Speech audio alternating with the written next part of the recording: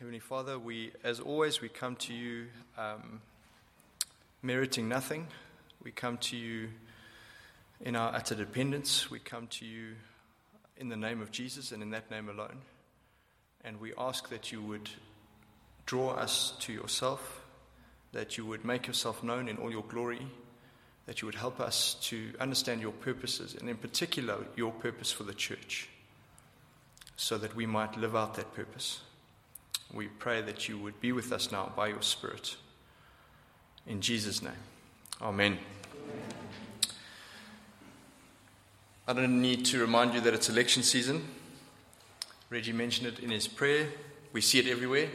Everybody's got a manifesto, and we've all seen the slogans. It might be land and jobs manje, or it might be we get things done, or let's fix South Africa, or building better communities together. Take your pick. The slogans are everywhere, and they point to the manifestos. And the manifestos tell us why the party exists, who they are, what they're going to do.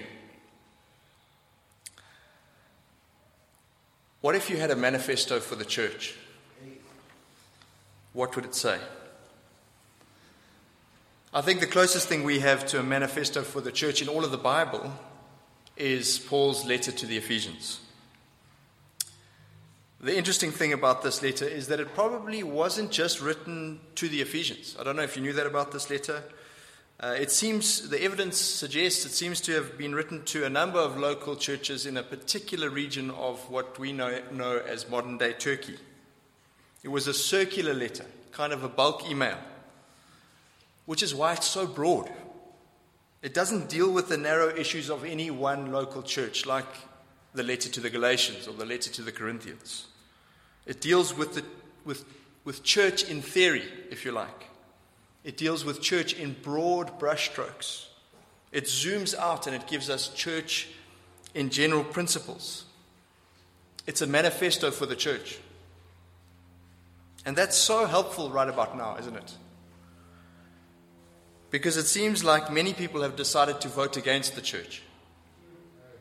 They're voting with their feet. They're voting with their mouths. They're voting online. Now, if we want to engage with them, it's not good enough to say, you must go to church. Why? Because it's the right thing to do. Why? Because my grand said so. It's not enough, is it? And if that's all we've got to offer, the church is not just in danger of losing the person you are engaging with. The church is in danger of losing you. At some point, you're going to stop hearing your granny's voice on a Sunday morning. Prince, get up, Prince. It's time to get up. You need to get to church. At some point, you're going to be able to block it out. Just pull the pillow over your head and roll over. Back to sleep. And then what? We need a reason to be here. Because think about this. What are we actually doing here? You know, we gather on a Sunday night of all times to sing songs, pray, read from ancient religious texts that were written to foreign cultures thousands of years ago. I mean, it's all a bit strange, isn't it? What are we actually doing here?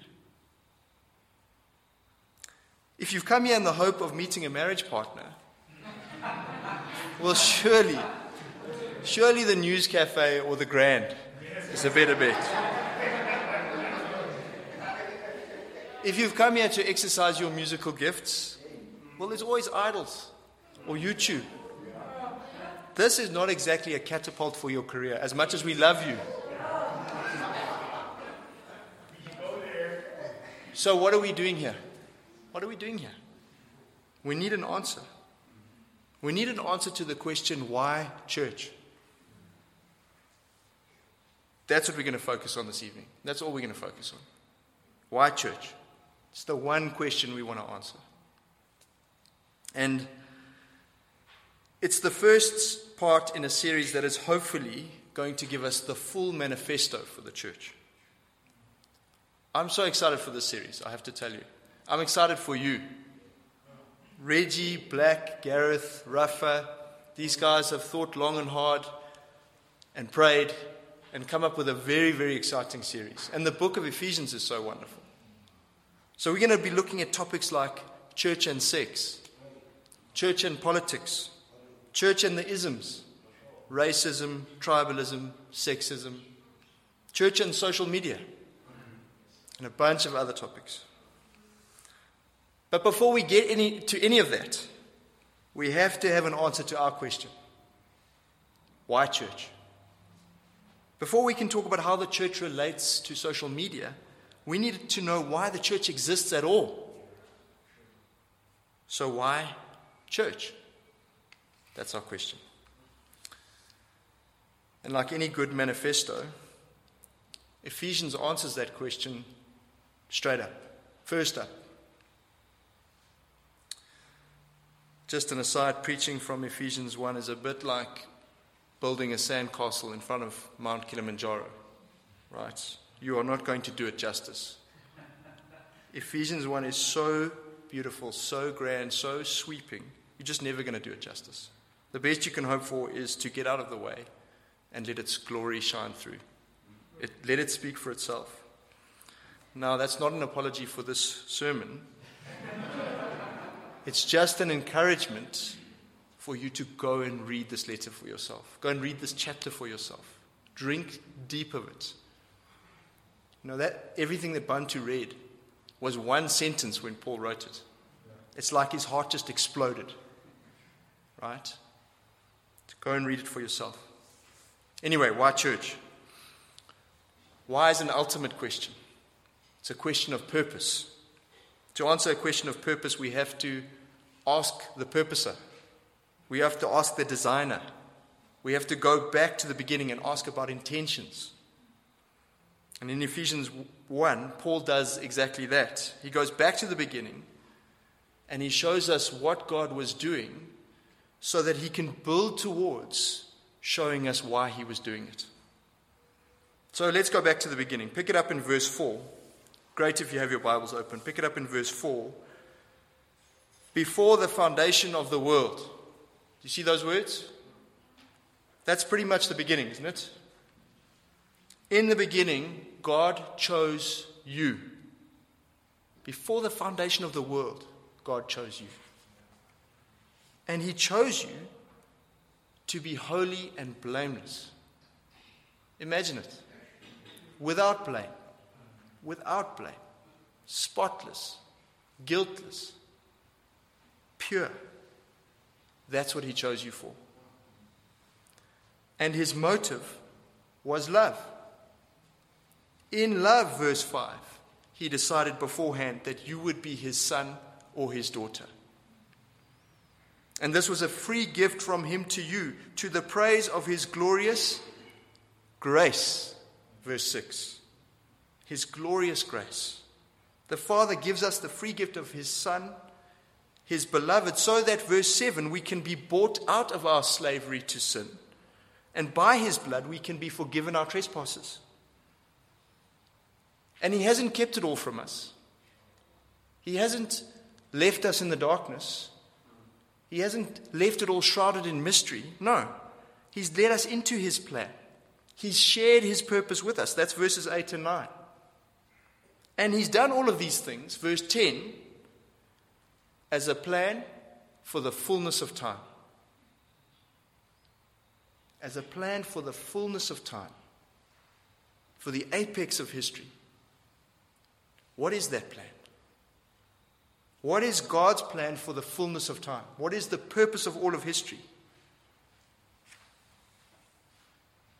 See the words there? To unite all things in Christ. It's all about Christ. He is the means, he is the end. He is the instrument and the goal. He is the goal. That's why he's just about everywhere in our passage. So have a look again.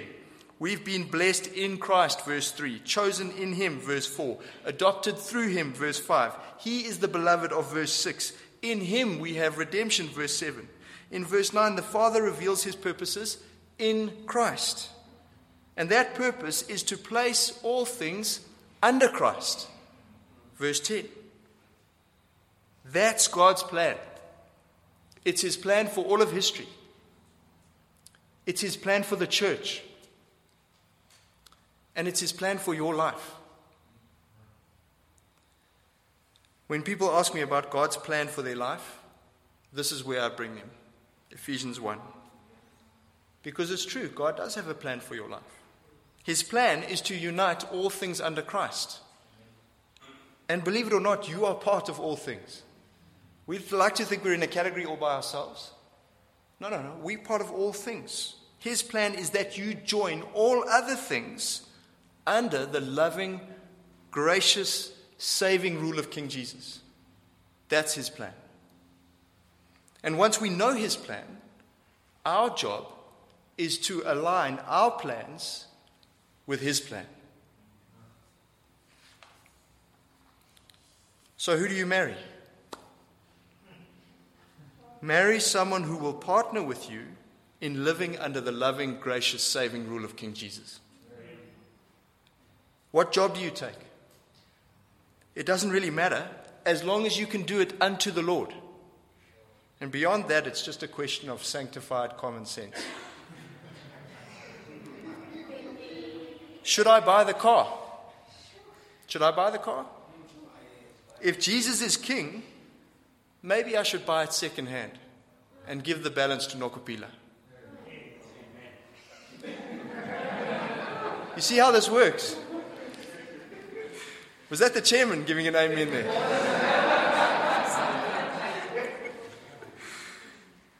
You see how it works? If you know what God is doing, and you do because you've read Ephesians chapter 1 verse 10, then throw yourself into what He's doing. And He will help you arrange the details of your life accordingly. The Christian life is a bit like the Congo River.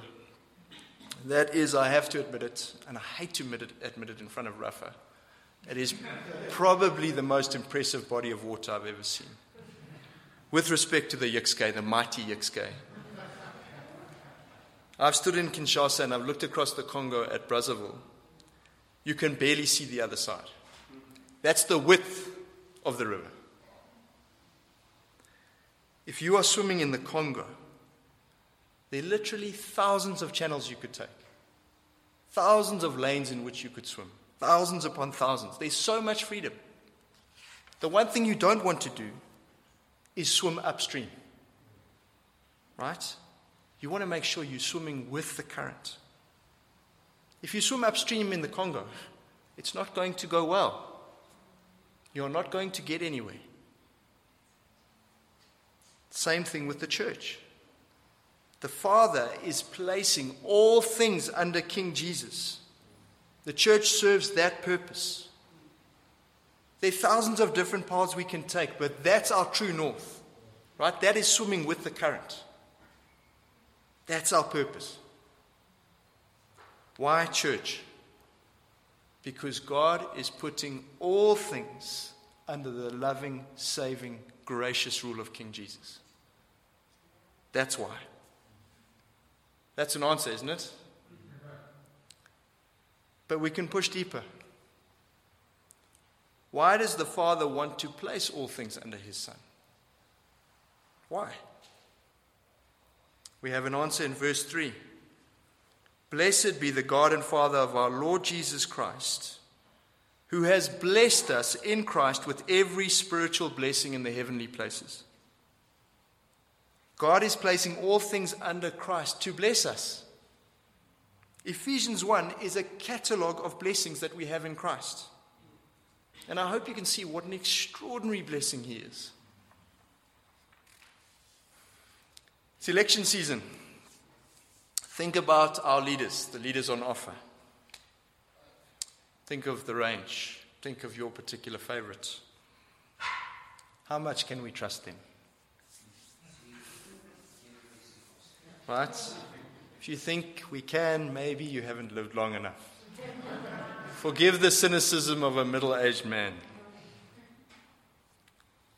Now, just imagine there's a king. He's a powerful king. He has no rivals, none. But he's also kind and wise and loving and gracious. He serves his people. He's merciful. Wouldn't you want him to be your king? You would choose him as your leader, wouldn't you? But imagine, he chooses you. And he chooses you because he wants to give you the keys to the kingdom. And imagine, he chooses you while you're still a rebel, while you're still on the opposition benches, actively working to undermine him, actively working to bring him down. And he doesn't just choose you. He chooses you and he pardons you. Imagine this good king, whom you have betrayed, loves you enough to die for you, so that he can bring you in, so that he can give you a seat at the king's table. You are going to eat at the king's table every night. It's a banquet he's hosting for all the slaves and rebels that he's loved. And imagine he brought us all together so that he could love us in this way, so that he could teach us to love each other, so that we could live in this kingdom of love and grow this kingdom of love together forever. Now, are you listening? Are you listening? Because here's the blessing. You don't have to imagine. All of that is yours in Christ. As we stand and sit here this evening, all of it is yours. God created the church because he wants to put all things under Christ. And he wants to put all things under Christ because he wants to bless us. And he wants to bless us because he wants to bless us. That's just who he is. It has everything to do with him and nothing to do with us. He's the God of the church. That's the God of the church. That's why all of this, everything we've said, is to the praise of his glory. Verse 14. That's why the only possible response is that we bless him in return. And that's what Ephesians 1 is. It's a song of praise. We've been singing songs of praise. This is a song of praise. The first line says it all. The first line is the banner over the whole thing. Blessed be the God and Father of our Lord Jesus Christ. That's how it starts, and it ends in praise for his glory. So why church? For our blessing and for God's glory. And those two things always go together. Once we know that, it empowers us to move on and to answer all the other questions we're going to answer in this series.